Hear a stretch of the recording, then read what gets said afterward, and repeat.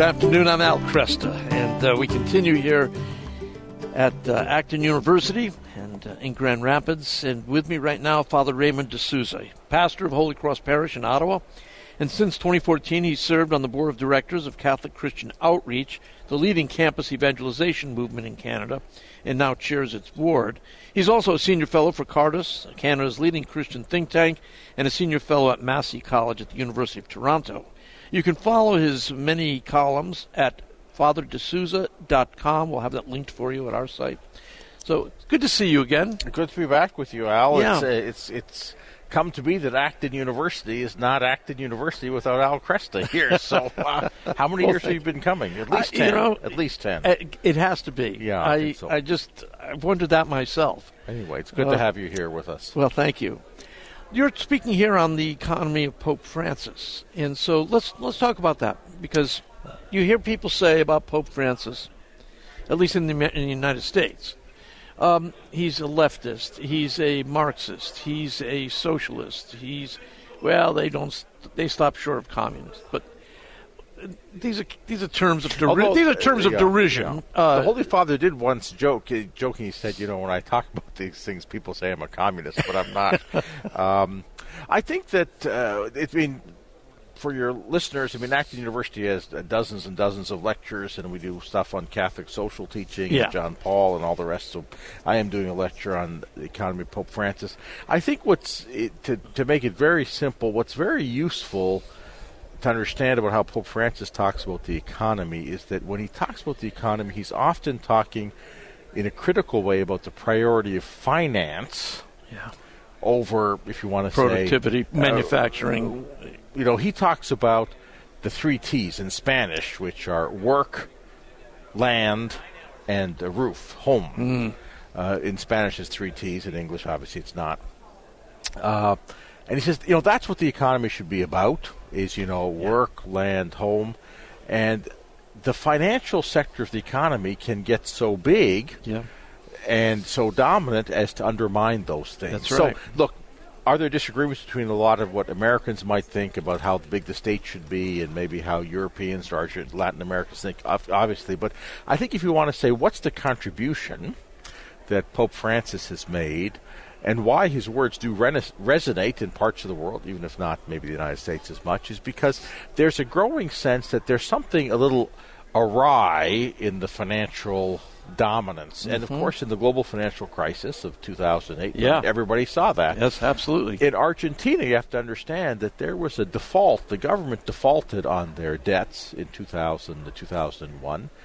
And, middle-class people had their savings evaporated. There were people who couldn't feed themselves. So the financial sector, and when Pope Francis says a lot of things with his sort of trademark, the power of his expressions, he's talking about the financial sector. And what's interesting now, I say the last 5 years, is an increasing number of people who would normally be considered on the free market side or small c conservative side are also sharing kind of some apprehensions about the financial sector or the dominance Marco of the Rubio. financial sector. Well, there's many of them, but Marco Rubio just published a book, Decades of Decadence. And I didn't know that. Yeah, okay. And it's amazing the critique he offers of this imbalance in the economy between. I didn't know that. Yeah. You got to come on Cresta to figure out what's the latest things are. It's called Decades of Decadence. Okay, yeah, thanks, Decades Al. of Decadence. And I think this is what's funny about this is that there's within, quote, American conservatism, broadly speaking, there are many people who this idea of work, land, home, that's what they stand for. That's what they think that's authentic conservatism. Yeah. Well, let me put it this way because Pope Francis had his 10th anniversary, just earlier this year in March. I would say, in a certain sense, the Holy Father's reception by the kind of voices you're talking about in 2013 was high, then it kind of went down. Yeah. But, I would say in the last, 4 or 5 years, for other factors to do with American politics and economics, there's a certain resonance there. Yeah. Now, let's just say off the bat that, in a way, Pope Francis does not have a systematic approach to the economy. Right. So he makes critiques about this part or that part, but they're valid critiques and they're getting a resonance. And of course, one of the most famous things he ever said right in the beginning was, when someone dies in a park bench, no one notices. When the stock market goes down 2 points, it's on the front page. That's worth thinking about. And he's not wrong, surely, to think about that. Yeah. And that's a very prophetic way of addressing it. He does have that kind of prophetic way. Yeah, I agree. Catholic social teaching covers a lot, but it does so with a few basic principles. Can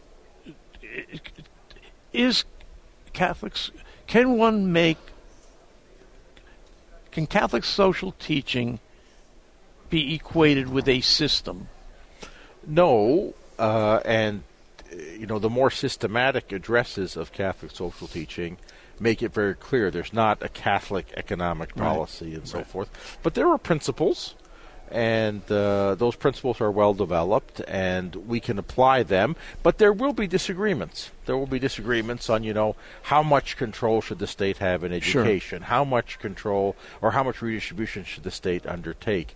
Is this particular way of alleviating poverty actually effective? Yeah. What are the trade-offs that are there? So there's not a Catholic policy, but there are principles. So, for example, if you say, look, we've got a pretty productive economy, there are people who don't participate in it, they're poor, and we just are not going to be concerned about them, that's not compatible with the Catholic faith, with Catholic social teaching. It's also not compatible to say, well, we've got an outcome we want, and if we have to trample over basic human rights to get there, that's just the way it's going to be. That's also not compatible with Catholic social teaching. I think today, as opposed to, say, 25 years ago, there are more voices that are arguing that, this is the Catholic way to organize politics or economics. That used to be something that would be, say, at Acton University or Acton Institute, we would say, that's a critique that comes often from what we say the left, progressive left, and they want to say that if you're Catholic, you have to organize society this way. Church is very big, history is very long, so things come around. And I think today what's interesting, intellectually interesting, is that now you get some of those critiques from the, if you want to say the small c conservative Catholic right, and say that here's a program that the faith gives. So in the past, there was all this talk about the dangers of liberation theology. Yeah. Do we have something equivalent to that on the right now? I don't know if it might be too strong to use that or to say that that's happened, because liberation theology was a big thing that attracted a lot of people. Probably the majority of theological thinking, or the preponderance rather, in Latin America was in that way, required some very serious clarifications, purifications from Rome under John Paul and then Cardinal Ratzinger. On the right, whatever that might be, that it's not at that stage at all. Okay. However, if you say that at the heart of liberation theology's error, there's a lot of good things in it, but at the heart of its error was putting political or economic categories above the faith. So the gospel then becomes interpreted in political or economic categories.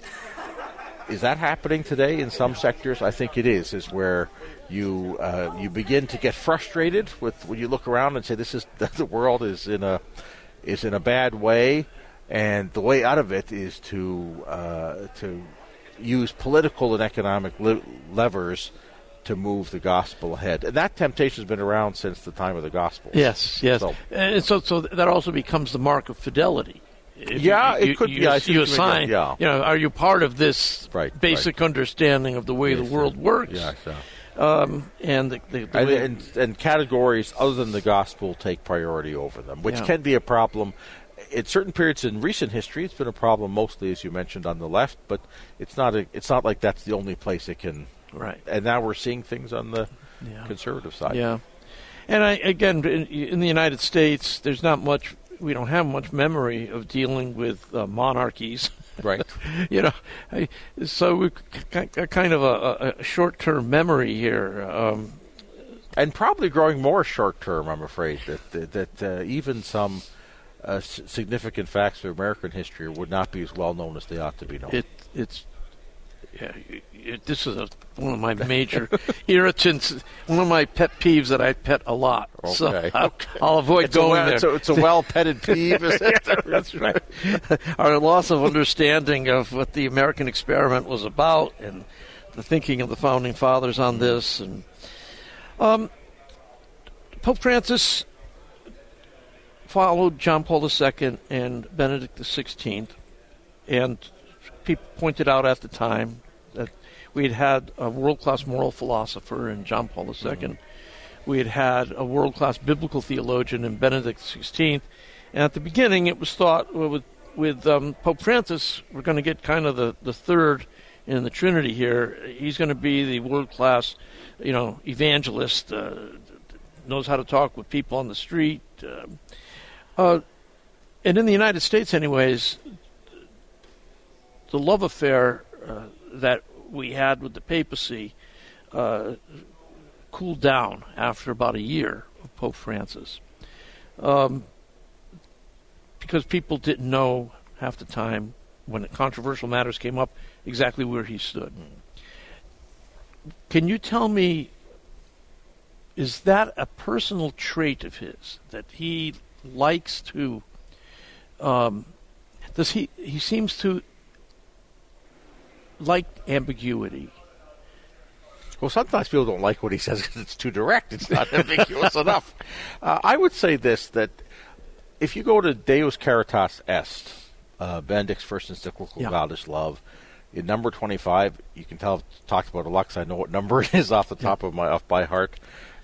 He said the Church has three missions, or three munera, three aspects: the preaching of the gospel, the celebration of the sacraments, and the service of the poor, diaconia. Right. Mm-hmm. And you could say, we'll put Benedict on the celebration of the sacraments, the liturgy, put John Paul on the proclamation of the gospel. And I think the great potential of Pope Francis was that he was going to lift up that diaconia, the service of the poor. Now, that has been going on since the beginning. The greatest phenomenon in religious life in the 20th century was the missionaries of charity, who look after the most wretched on the face of the earth. So that's going on, and that's what his great potential was to offer. And I'll say something in a minute about why that potential was a little bit frustrated. We'll take a break, come back and continue the conversation with Father Raymond de Souza. Started out talking about the economy of Pope Francis, and now continuing on with other matters of his pontificate. I'm Al Cresta.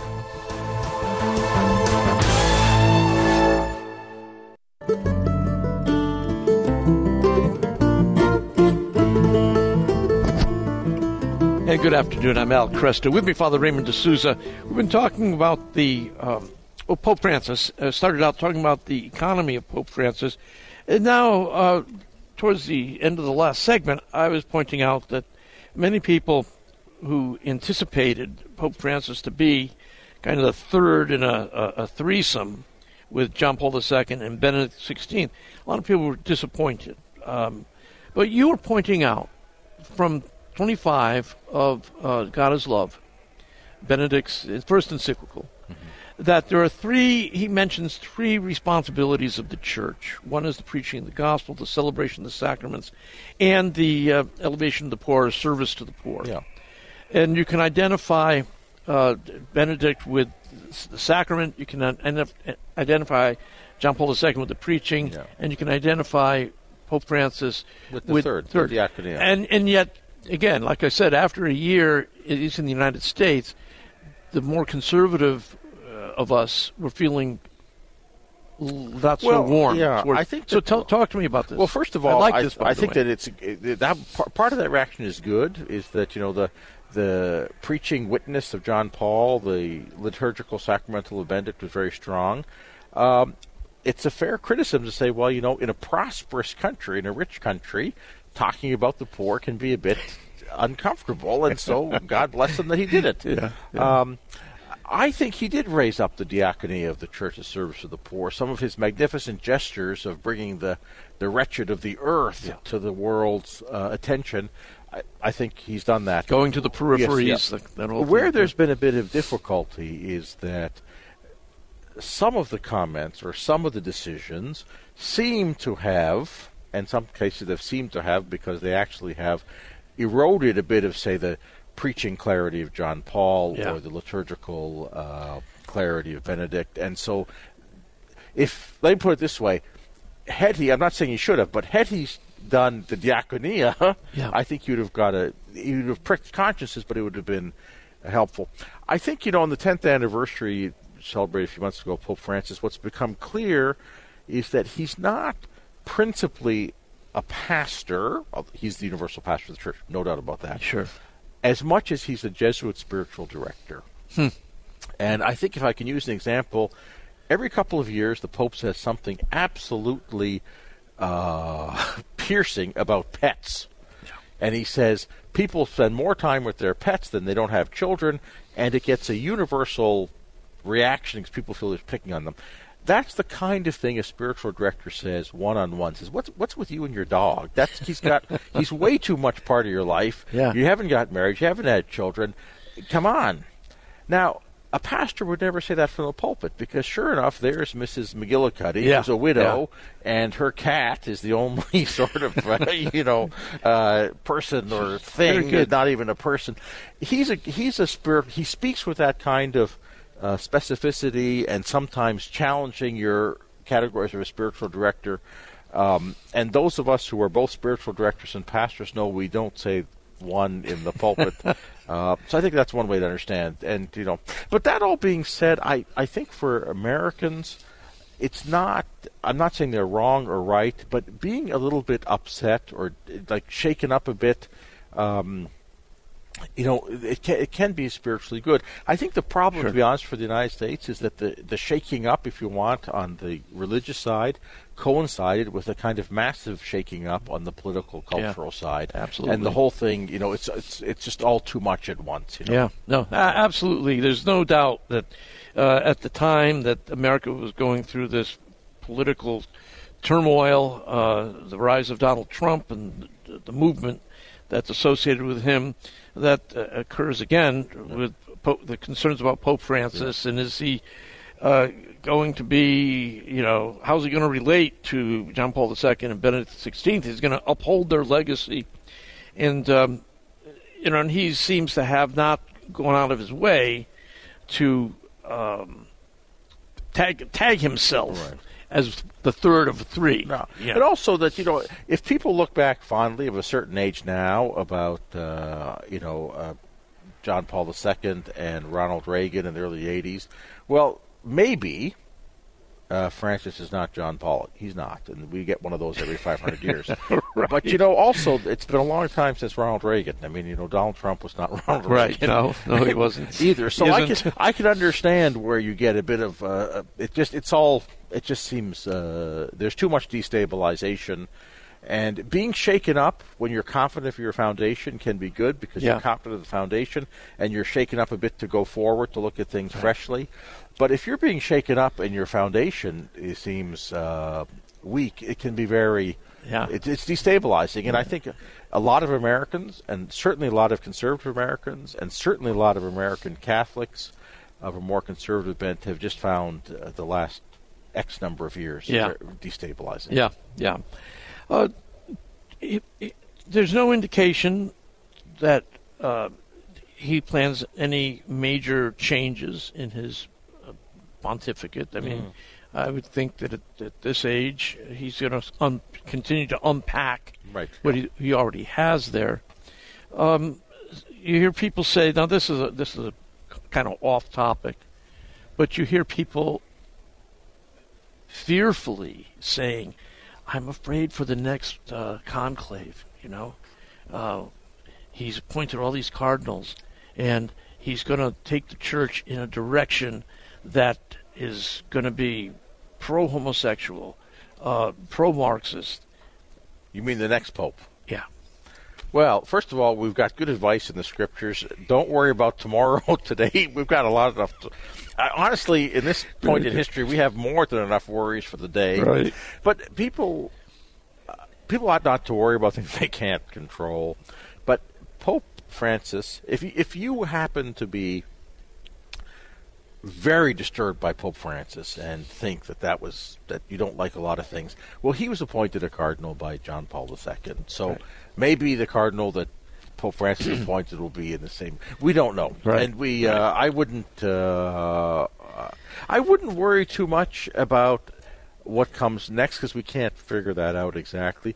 But also, if you're of the view that the things going on are sufficiently concerning, you're not the only one who thinks that, and there will be others who will also see that as something to be corrected. So I think your advice about realizing we don't control outcomes here. Right, yeah. We don't even get a vote. Yeah. You know what I'm saying? Don't think politically about this. I would make a point, Al, that, and this is going to be a shameless plug for Cresta in the afternoon, is that if you listen to your program, you're less likely to become agitated and frantic. Without mentioning other alternatives, there's a lot of media around where you can get worked up because you just spent 2 hours in your home or on the radio or whatever listening to someone who is personally agitated and thinks that he serves by agitating others, and we've got a lot of that in culture, in sports, in politics, and we don't need so much. We don't need to have our faith agitated the same way, but those options are there, and people have to be prudent about what they, if they allow their peace to be disturbed. Yeah, very good. Thank you. Canada. Yeah. Tell us what ministering in Canada. Mm-hmm. What are some of the most difficult things that you deal with there? I would say there's political controversies. As we know, as your listeners probably know, we have a very bad law on euthanasia, I guess the erosion of a law on euthanasia is probably the best way to put it. So those are things that get public attention, and deservedly so. We have a very bad situation on that. But it's not that different than the United States, and that the challenge of secularism, the challenge of comfortable prosperity where religion isn't supposed to change too much. We face that. I would say if there's something that's new in the last few years, I would say that there's a sense in Canada as in the United States about the old certainties. I'm not talking about moral certainties, just certainties if I can buy a house, certainties I can get a job, certainties, those things. Though people are feeling very anxious about that. Wow. And that in some creates a lot of anger and a spirit of, burn it all down. In some, it provokes looking at deeper questions. I don't think that the deeper questions option is the majority option. Right. But that's something that, say, 10 years ago, you didn't see as much. But, people are not as confident in the future. Yeah. That's true in the United States, too. True here, and that provides perhaps an avenue for religion. But look, we're very similar countries, and if you parish, most dioceses in the United States are looking at closing parishes, except in the immigrant areas where they're expanding. So those things are similar in Canada. I would say probably in Canada we've had, our federal government for the last, since 2015, it's been, I would say, unfriendly, if I could use a weak term, to traditional religious views. And, 8 years of that has got some people a little bit, discouraged. Yeah, certainly, it makes a difference whether those in power regard the church as an ally or at least a friendly neighbor, right. And those who regard the church as potential obstacle. So. And our federal government has been in more towards the third of those options, and so that's a bit discouraging. Let me ask you one question. I want to make sure I get to. The Synod on Synodality is coming up, and the German synodal path. Right. Is the German synodal path going anywhere? Well, it's gone a long way, actually. They've wrapped it up. They're finished, and they've passed their resolutions. The Holy Father, now 4 years ago, June 2019, said, don't do this in this way. Right. They didn't pay attention. He sent other people to tell them, don't do this in this way. They've done it. Now the question is, what's going to happen? Yeah. There are some things that are going to go on in Germany that are not permitted Okay.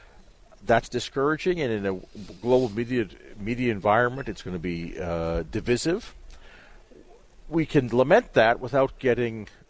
Let's not lose our historical perspective. Yeah. In May, things took place in parishes in Canada in the 1970s and in the United States that shouldn't have been done. So it's not a good thing. We can lament it, but we shouldn't. We shouldn't head for the lifeboats. Right. The big question is, and this is my own view from 2 years ago, is when the Pope launched the Synod on Synodality process. I thought then that part of his thinking was, if we have a global process with a lot of talk and consultation and documents, we'll dump the German thing in there and we'll mix it all around. It'll wash out, yeah. We'll mix it all around and we'll see what comes out. I think he did. I think the Holy Father underestimated how mischievous the Germans have been. Okay. But let's be very clear. The Germans, the bishops on the east, the Polish bishops, the bishops on the west, the Nordic bishops have said this is not Catholic, this is not on. Right. So while we can be concerned about Germany, I don't think we should be of the view that this is an infection that's spreading all over. Yeah. Okay. I mean, it may be, but the bishops closest to them have taken very strong positions, and now it'll all get dumped into the Synod in October, and we'll see what comes out the other end. Yeah. Father, thank you. Always Great. love talking with you. I appreciate you taking the time. Thanks, Al. I look forward to it next year in Grand Rapids, as they only say at Acton University. How's that? Very good. Father Raymond de Souza, I'm Al Cresta.